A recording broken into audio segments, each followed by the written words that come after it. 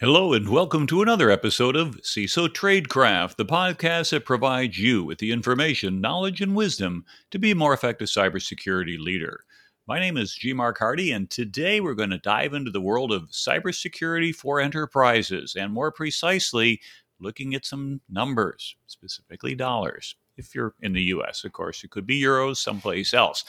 But if you're part of a business, you're going to hear people ask these three crucial questions. Number one, which protections will we start with? Number two, which tools will be needed to implement these protections? And then number three, how much will an implementation cost? Now, if this catches your attention, you're in the right place. This episode is going to address that and other things when we're going to shed some light on these crucial questions. But first, let's listen to a word from our sponsor. Risk360 is a cybersecurity technology and consulting firm that works with high-growth technology firms to help leaders build, manage, and certify security, privacy, and compliance programs.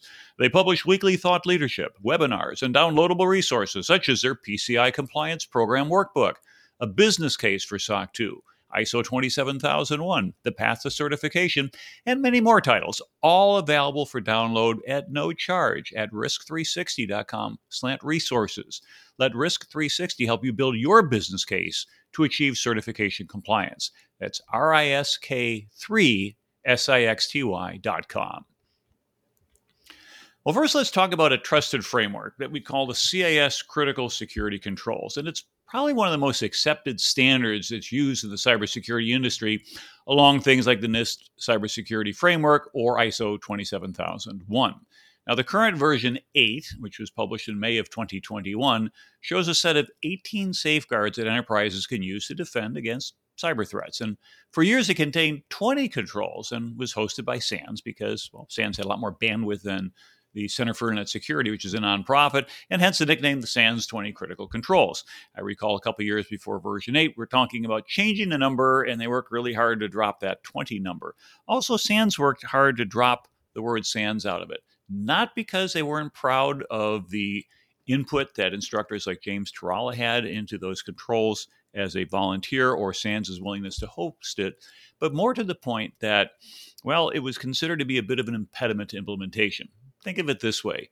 If you work for Ford Motor Corporation and you're trying to improve your manufacturing techniques, and the General Motors Manufacturing Excellence Technique book is the way to go, you're probably going to have a hard time justifying to your management why you're going to use a competitor. But if you strip that competitor's name and it said North American Manufacturing Excellence Guide, you'd probably be good with it. So CIS, Center for Internet Security, hosts these things directly. You can go to cisecurity.org, and it's a tremendous repository of useful information, including, of course, these critical controls. Now, today, of those 18 controls, the first 5 are going to be 1, inventory and control of enterprise assets. Basically, know what you've got in your enterprise. If you don't even know what's in there, how can you protect it? Number 2, inventory and control of software assets. If you don't know what's running on your systems, how can you protect it? I mean, this is kind of basic hygiene, but we can start to see that these are making sense in this order. Number 3, data protection. Number 4, secure configuration of enterprise assets and software. And then number 5, account management. And then it continues on. Now, prior editions listed controls in sequence to prioritize cybersecurity activities, and to a certain extent, this is still the case. Now, up until version 7 of the control set, the first 6 CIS controls were considered basic, and they were referred to as cyber hygiene. Now, the basic controls in version 7 were number 1, inventory and control of hardware assets. Sounds pretty similar. Number 2, inventory control of software assets. Also about the same thing. But here, number 3, continuous vulnerability management. Doesn't sound like what we hear today. Or 4, controlled use of administrative privileges.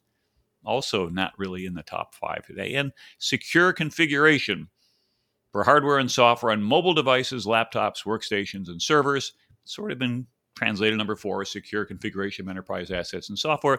And then number 6, maintenance, monitoring, and analysis of audit logs, which again, maybe kind of sort of fits into data protection, but back then audit logs were considered to be, of course, very, very important in what you're doing. And they're not quite the same as the priorities today. So what we found then is that it is evolving over time. Our risks change, our threats change, and as a result, our appropriate responses need to change. And the Center for Internet Security, and particularly these control sets, are an excellent way to stay on top of things. Now, smaller enterprises often struggled with completing some of these early safeguards, and they never really moved down the list to the bottom, and therefore they neglected to adequately protect their environment. Okay, because I'd even heard speakers and even written articles, writers who said they insisted you had to complete each control in order before moving on to the next one. That's wrong, by the way. That's somewhat like stating if your automobile brakes aren't working properly, then don't bother wearing your seatbelt if you do drive. Anyway, starting with version 7.1, the prior version, the document parses controls into 3 sets called implementation groups. Now, implementation group 1 is designed to be feasible to implement in small to medium-sized enterprises to protect IT assets and personnel. At this level of complexity, the primary concern is keeping the business operational.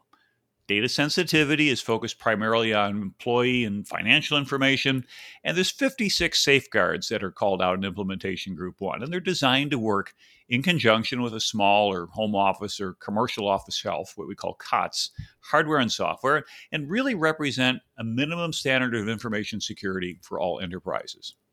Now, these groups are cumulative, so when we get to Information Group 2, it's for enterprises that employ individuals responsible for managing and protecting IT infrastructure. And these enterprises have multiple departments with different risk profiles. Often the regulatory or compliance burdens and protection of sensitive client or enterprise information is paramount to avoid loss of public confidence in the event of a breach. Now, these 130 safeguards, which will include, of course, all the ones that were in Implementation Group 1, help teams cope with increased operational complexity, and they may require enterprise-grade technology and specialized expertise. Implementation Group 3 is for mature enterprises that have a range of cybersecurity experts with specialization in areas such as risk management or penetration testing and application security. And regulatory and compliance oversight, kind of a given at this point, and confidentiality, integrity, and even availability are all priorities. And Implementation Group 3 or IG3 enterprise might cause significant harm to the public welfare. So these 153 safeguards are designed to help the organization be resistant to even targeted attacks from sophisticated adversaries. Now, why split it that way? Now, this segmentation reflects the fact that small companies don't have the same level of resources that a large company would have to apply safeguards. And this makes sense. A 5-person cyber team won't be able to manage and run and operate as many cybersecurity tools as a 500-person team. Now, does this mean that a 5-person team is worse off? Not necessarily. A smaller company doesn't have as many services or people to protect and probably don't have dedicated state-sponsored cyber actors targeting them, so the risk profile is generally smaller. Now let's take an example. The first control 1, inventory and control of enterprise assets. All right, this is part of the CIS control set. The first one primarily. It contains 5 safeguards, 2 of which are prescribed for IG1, 4 for IG2, and all 5 for IG3. As you can see, these are cumulative. Now, establish and maintain detailed enterprise asset inventory and address unauthorized assets are the IG1 safeguards. And if you think about it, that's foundational. Utilize an active discovery tool and use Dynamic Host Configuration Protocol, or DHCP, logging to update enterprise asset inventory are added for IG2, in addition to, of course, the for 2 that are prescribed in IG1. And the last safeguard, use a passive asset discovery tool, comes into play for IG3. Now, if you are a new CISO for a small or mid-sized enterprise, you can use this cost of cyber defense document as a guide as to what software and hardware tools you should be considering and which ones you should perhaps not be buying, no matter how cool the tchotchkes are that you picked up at Black Hat or RSA. It might simply mean that that type of a tool or asset is better suited for a larger enterprise. Now, for many small to medium enterprises, what we call SMEs, starting with safeguards from Implementation Group 1 is a great Phase 1 uplift from nothing, really. These safeguards are designed to protect against common threats and are a solid foundation for more advanced security measures. What tools might be needed to put these safeguards into action? It's a mix of options. commercial tools, open source solutions, build your own, or they may be bundled into existing IT products, and it's just a matter of turning them on.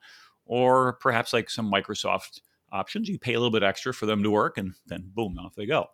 Always look, though, at the total cost of ownership, the sum of the developer, licensing, hosting, and maintenance costs of an application. It's probably a good ballpark estimate of the total application cost. Now, even though open source may have zero licensing fees, it might actually kill you on the developer costs to maintain the tool if you have to do an awful lot of work with it.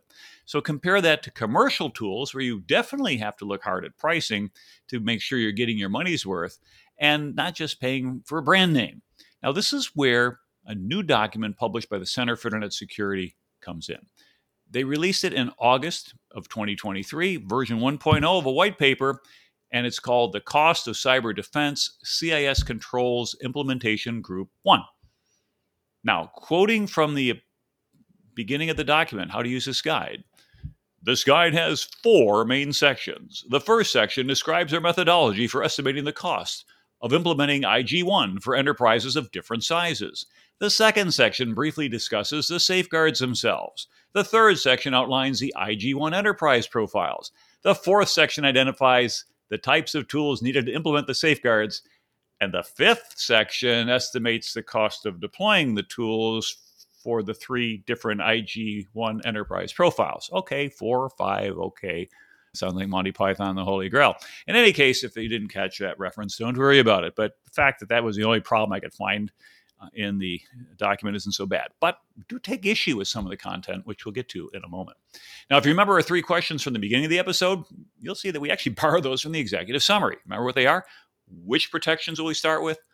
Which tools will be needed to implement these protections? And how much will an implementation cost? Now, to answer this final question on cost, the document offers a methodology that starts with the basics. First, they divide the controls into 10 categories of activities. I'm going to list them for you because think about this for a moment. Asset management, data management, secure configurations, account and access control management, vulnerability management, log management, malware defense, data recovery, security training, and incident response. Now, these are not exactly the 18 critical controls. In fact, what they do is they take some of the safeguards that are in the different controls and cross-map them into those 10 different categories of activities. And so that once this is done, they'll map these safeguards to the tool types, such as enterprise and software asset management, then determine the general cost of each tool, recognizing that vendors don't use the same measurement as standard as their competition. For example, one might be priced by device, another by user, and yet perhaps another by the actual usage. And so for simplification, the document creates 3 hypothetical enterprise profiles for IG1. And implementation group profiles could be Tier 1, Tier 2, or Tier 3. Now, you can estimate in which tier you fall based on measures such as sector, revenue, employee count. And for example, Tier 1 can be up to 10 employees, an IT staff of 1, up to 2 servers, perhaps 12 workstations, and a cybersecurity budget under $50,000. So those are fairly small organizations. Tier 2 could be up to 100 employees, 2 IT staff, 5 servers, 115 total systems, and $500,000 in a cybersecurity budget. Okay. And then Tier 3 could be up to 999 employees, 10 IT staff, 50 servers, 1,149 workstations, and a $5 million in budget. Now, those are kind of rough cuts at the edges there, but also if you're bigger than that, then you're reading the wrong document. Now, by the way, just so you kind of understand how we get these numbers, they arbitrarily assign 5% of annual revenue to the IT budget, then 1% of annual revenue of the corporation to the cybersecurity budget, which is then about 20% of the IT budget. Now, adjust according to your circumstances. If you have an unusually large cybersecurity budget compared to these standards, then you can probably buy more, obviously. Now, these are not hard and fast rules. It's your responsibility to correctly fit your organization into the appropriate tier. And now comes the hard part, but this is already done for you. Obtain pricing for over 200 vendor-specific tools based on the enterprise profile attributes, looking at 1, 2, and 3 tiers, and then more licenses or more data or more users or whatever. Now, note that this research is not totally exhaustive. There are other solutions, including your own, that are not going to be reflected in this document. But what an excellent starting point to estimate costs rather than just going through your goodie bag from Black Hat or responding to all the dozens of emails you're most certainly getting if you let your badge get scanned at the vendor showcase. Now, don't throw that stuff out, though, because this document does not get into vendor-specific pricing. Your actual price may be what you negotiate.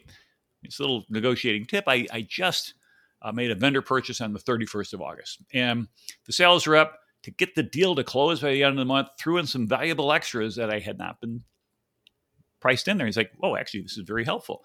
But he said, "I got to close it this month." So end of the month, end of the quarter, end of the year, if you know the fiscal year, is usually a time when you get the best deal.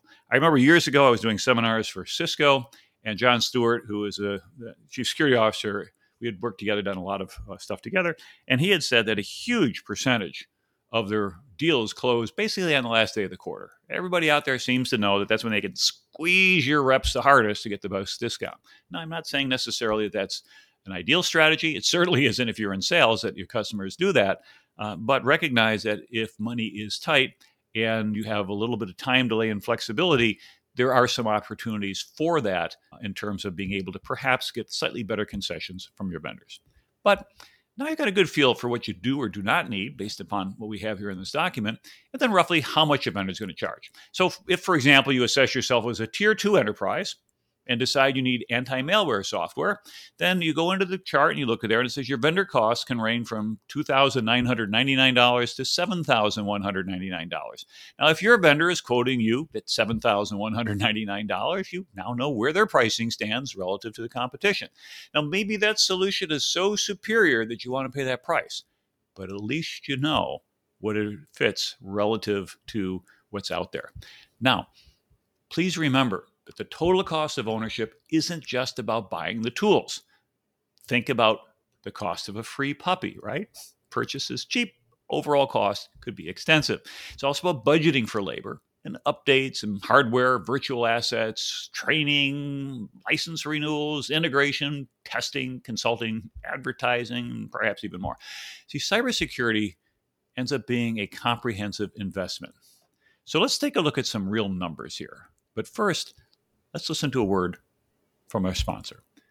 Today's CISO Tradecraft is sponsored by C-Prime, offering advanced tech training for exceptional teams. Experience hands-on, lab-driven classes in just 2 days, enhancing your skills for immediate on-the-job impact. Discover the sought-after 3-day Microsoft Power BI training, empowering you to craft dashboards, integrate data, and perform swift statistical analysis. Visit cprime.com/train, use the code CPRIMEPOD for 15% off, and elevate your expertise. That's cprime.com/train. We go back to our document, the cost of cyber defense. We look at table 3 on page 8, and it puts all these numbers into a single matrix. And it provides cost ranges for all 3 tiers, small, medium, large, if you will, including no cost, low cost, and high cost estimates across each of the 10 categories that I mentioned earlier. Now, let's examine a tier 2 organization and drill down a little bit. If you remember, that's between 10 and 100 total employees with an IT staff of 1 or 2 and annual revenue between $5 and $50 million. Now, if we remember our 1% rule above, that means that the maximum cyber budget for an organization that size is probably around $500,000, plus or minus. Now, there may be some overlap between IT and cyber budgets. For example, identity management and access control may fall under the IT budget. Now, if you're clever, convince IT to buy as many of the tools you need so you can stretch your security budget, because they need them too. A little bit of Tom Sawyer painting the fence. In any case, let's go down those 10 different categories quickly and see how they break out.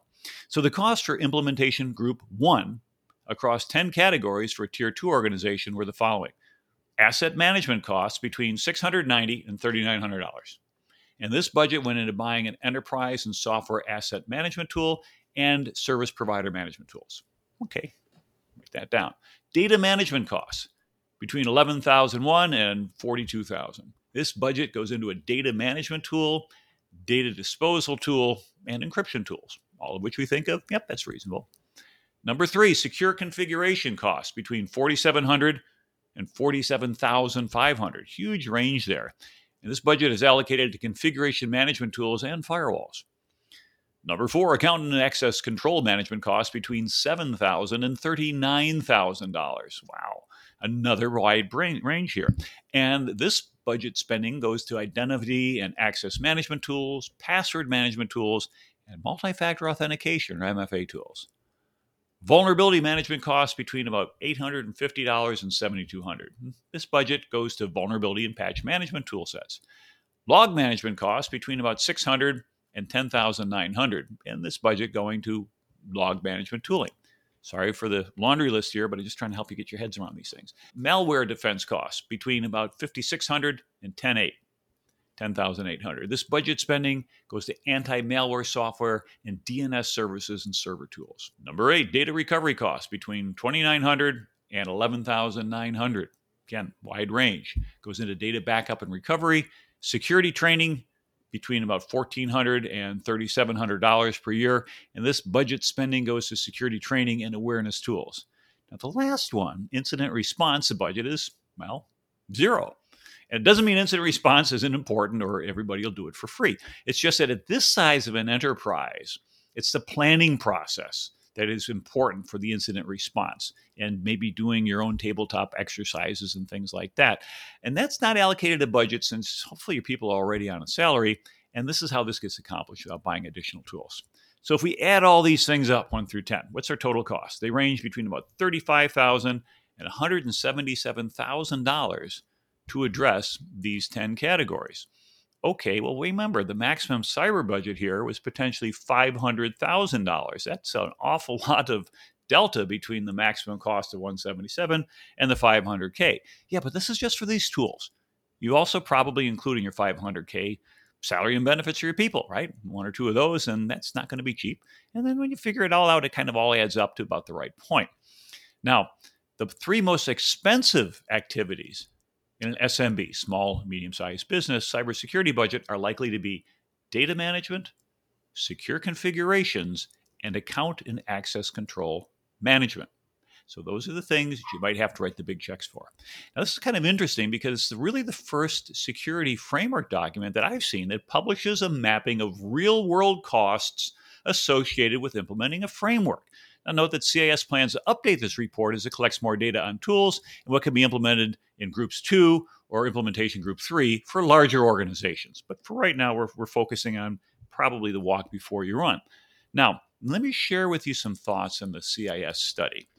And so we at CISO Tradecraft have gone through it, and we want to commend CIS for taking the time to help inform us of costs, because so much of pricing information is hidden behind contracts and NDAs that it's really tough to get real-world data on this topic unless you do an awful lot of drilling and talking with reps, and we just don't have the time for that. Now, if their pricing information is accurate, then good cybersecurity might be cheaper than we think it is. Now, there's a couple concerns. One is the fear of these numbers at face value do seem a little bit low, particularly if you had like a $500,000 budget and only a $177,000 maximum spend. And I don't see the raw data behind the report to see if there are any conclusions that they had made based upon the data with which may not agree. And secondly, I feel this really makes a business case that not achieving implementation group 1 is potentially going to become a real legal liability. For example, I could see some attorney in the future making this case to a jury. The state of California has routinely warned companies that they'll be held accountable for protecting and safeguarding customer data. Well, if that's how attorneys talk, but that's my attorney voice. In 2016, Kamala D. Harris, who was then the California Attorney General, said during her speech on the data breach that CIS controls are a minimum level of security that any organization that processes personal data should meet. Now, ladies and gentlemen of the jury, we have shown evidence that this company had personal data, and it was expected that the company would perform reasonable care of that data. Unfortunately, this company chose to be negligent in terms of safeguarding PII. They did not fully meet the 153 safeguards shown in the CIS 18 controls. And additionally, they didn't even meet the 56 safeguards from the implementation group 1, which is a minimum standard of information security expected for all enterprises. And had they allocated and implemented a budget specified in the study of CIS control costs of cyber defenses, they might have been within the realm of reasonable care. But that being said, the evidence shows they did not, and therefore we would like you to rule in favor of the following damages to our clients. And often they go. All right. So it could potentially make for a compelling argument and lead to greater accountability across all organizations, including SMBs, if there's enough out there to say, here's what you ought to be spending. And if you're not spending that, you might be considered to be negligent in a court of law if you end up with a breach. Now, the third thing to point out is I don't really know if the simplification of the 18 CIS controls and reclassifying them into the 10 processes is going to be particularly helpful. And it might be more confusing to some people than anything else. For example, CIS Control 9, it's email and web browser protections. All right, pretty straightforward. Control 9 has two subcontrols that you need to implement, 9.1 and 9.2, if you want to achieve implementation group 1. 9.1 says, ensure use of only fully supported browsers and email clients. Okay. And this control is actually mapped then to the asset management process for enterprise and software asset management tool. Now, if I were to buy an asset management tool like Axonius or JupyterOne, I'm not really getting anything, I think, that patches my browsers and email clients. So I think this mapping may be a bit flawed. I really wish they just would have priced the 18 controls directly versus perhaps creating 10 processes that might add unnecessary complexity and confusion. Let's continue. Let's look at item 9.2 and see if we can demonstrate that point a little bit further. So item 9.2, which is use DNS filtering services, we see that control is mapped to malware defense. Now, when I hear malware defense solutions, I'm thinking in my head about tools like antivirus or EDRs, endpoint detection systems. But the truth is, you're probably going to get DNS filtering through a proxy server like a Blue Coat or a zero trust solution like Zscaler or a services like Cisco Umbrella or even installing and running your own network firewall.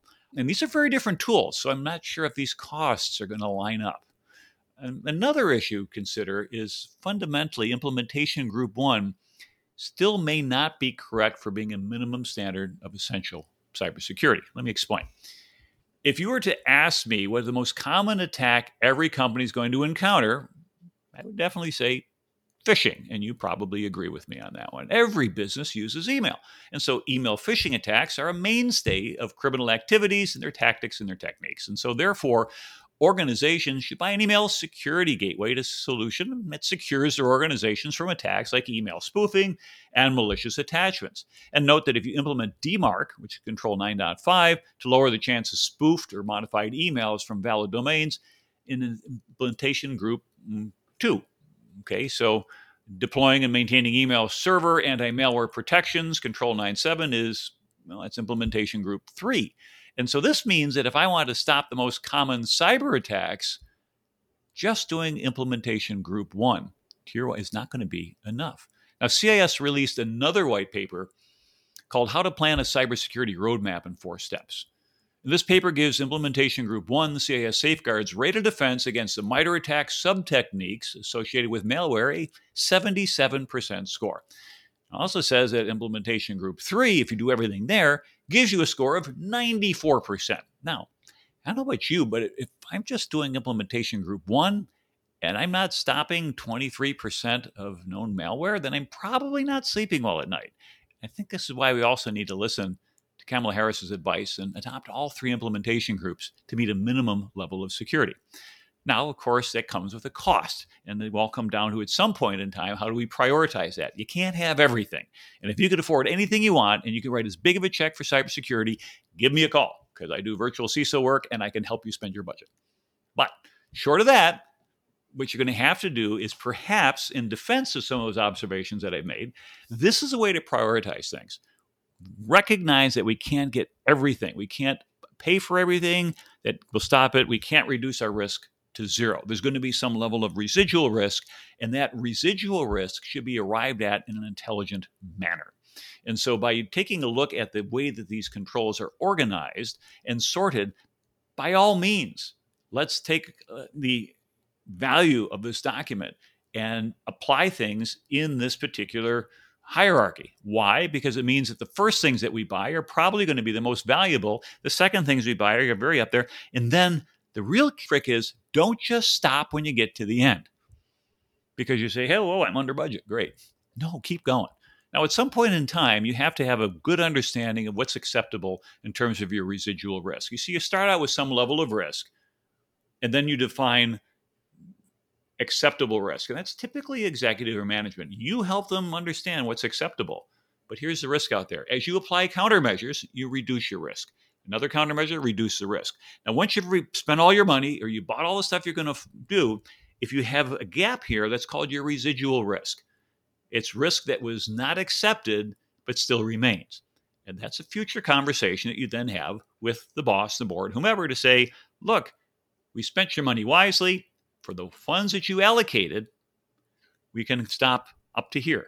But if you really want to reach the level of acceptable risk, then we require an additional amount of so-and-so to go ahead and figure this out. And then, of course, you want to make sure that you get that number correctly. And so, by the way, if you're spending your money and you get to here and you have budget left over, do you keep going? Well, I guess you could overcorrect, but then again, it's an understanding of who can assign acceptable risk. The example I like to use is you might have a small hole in your pocket, in your trousers. And so if the hole is the size where a penny would fall out, but a quarter will not, or your money clip won't fall out, or your wallet won't fall out, and let's say the only thing that could fall out are pennies. We'll ignore for the fact that dimes are smaller than pennies. But is it worth getting it fixed? It's acceptable risk. Go to the tailor. It's $20 to fix the pocket. I'm not going to drop 2,000 pennies in a lifetime, let alone wearing the same pair. So no, just live with it. Penny goes in there, penny goes out, live with it. So that's the whole idea there. You want to understand that when you're managing risk, it has to come down to an acceptable level, not all the way to zero, because you're only going to paint down in that 98, 99, 99.999 if you're doing things like, nuclear weapons release codes. Then you really want to overspend on your security. So anyway, let's summarize a little bit. The CIS Controls Cost of Cyber Defense White Paper is an excellent document. It's a great start at moving a dialogue forward on security control costs, and you definitely should read it. It's not all that long.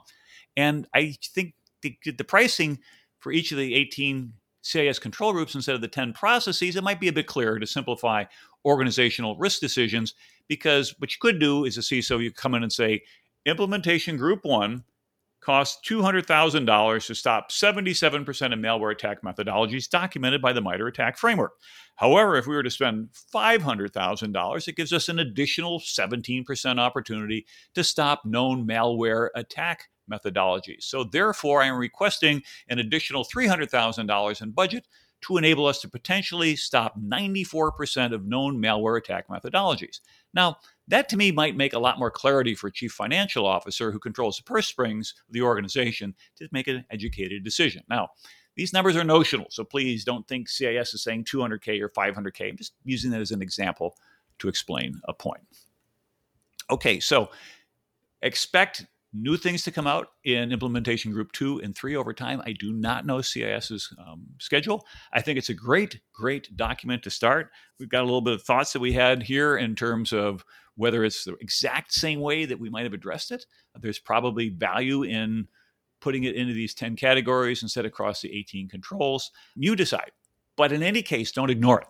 It really serves as a foundational document to allow us to go ahead and really, for the first time, come up with a pretty good financial estimate. Now, you might want to be careful about that, because if these numbers look low, I think they might be, then you certainly don't want to go ahead and send this thing up to your chief financial officer and said, well, we've been giving you a $500,000 budget, and according to this, you only need $177,000, so I guess we're going to cut you.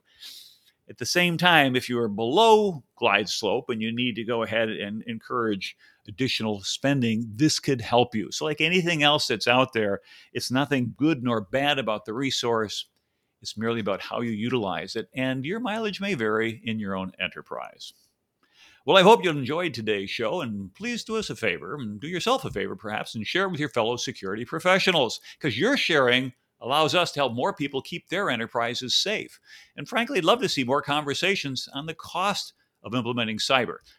give us a comment on our LinkedIn page or something like that. I mean, transparency is a great thing, but just don't reveal sensitive data. That's not the purpose here. But if you want more great content beyond just the podcast, they said subscribe to the LinkedIn page. We put good stuff out during the week, and we try to have a very high signal to low noise ratio. So all these posts are valuable and worthwhile. And then you get access to the documents that we identify, and we'll put links to them up there. And you can be one of the first ones to share them with your peers. It makes you look good. And also don't forget to check out our YouTube page. We're going to do more things like put content from the documents, such as this table 3 on this document and some illustrations, etc., so we can make it easier to understand in the reference. It's great if you're out there for a run or a workout or driving into work and you're listening to us on your favorite podcast channel. But when we get to the point, we're going to enhance our YouTube videos with some additional stuff other than just me as a talking head.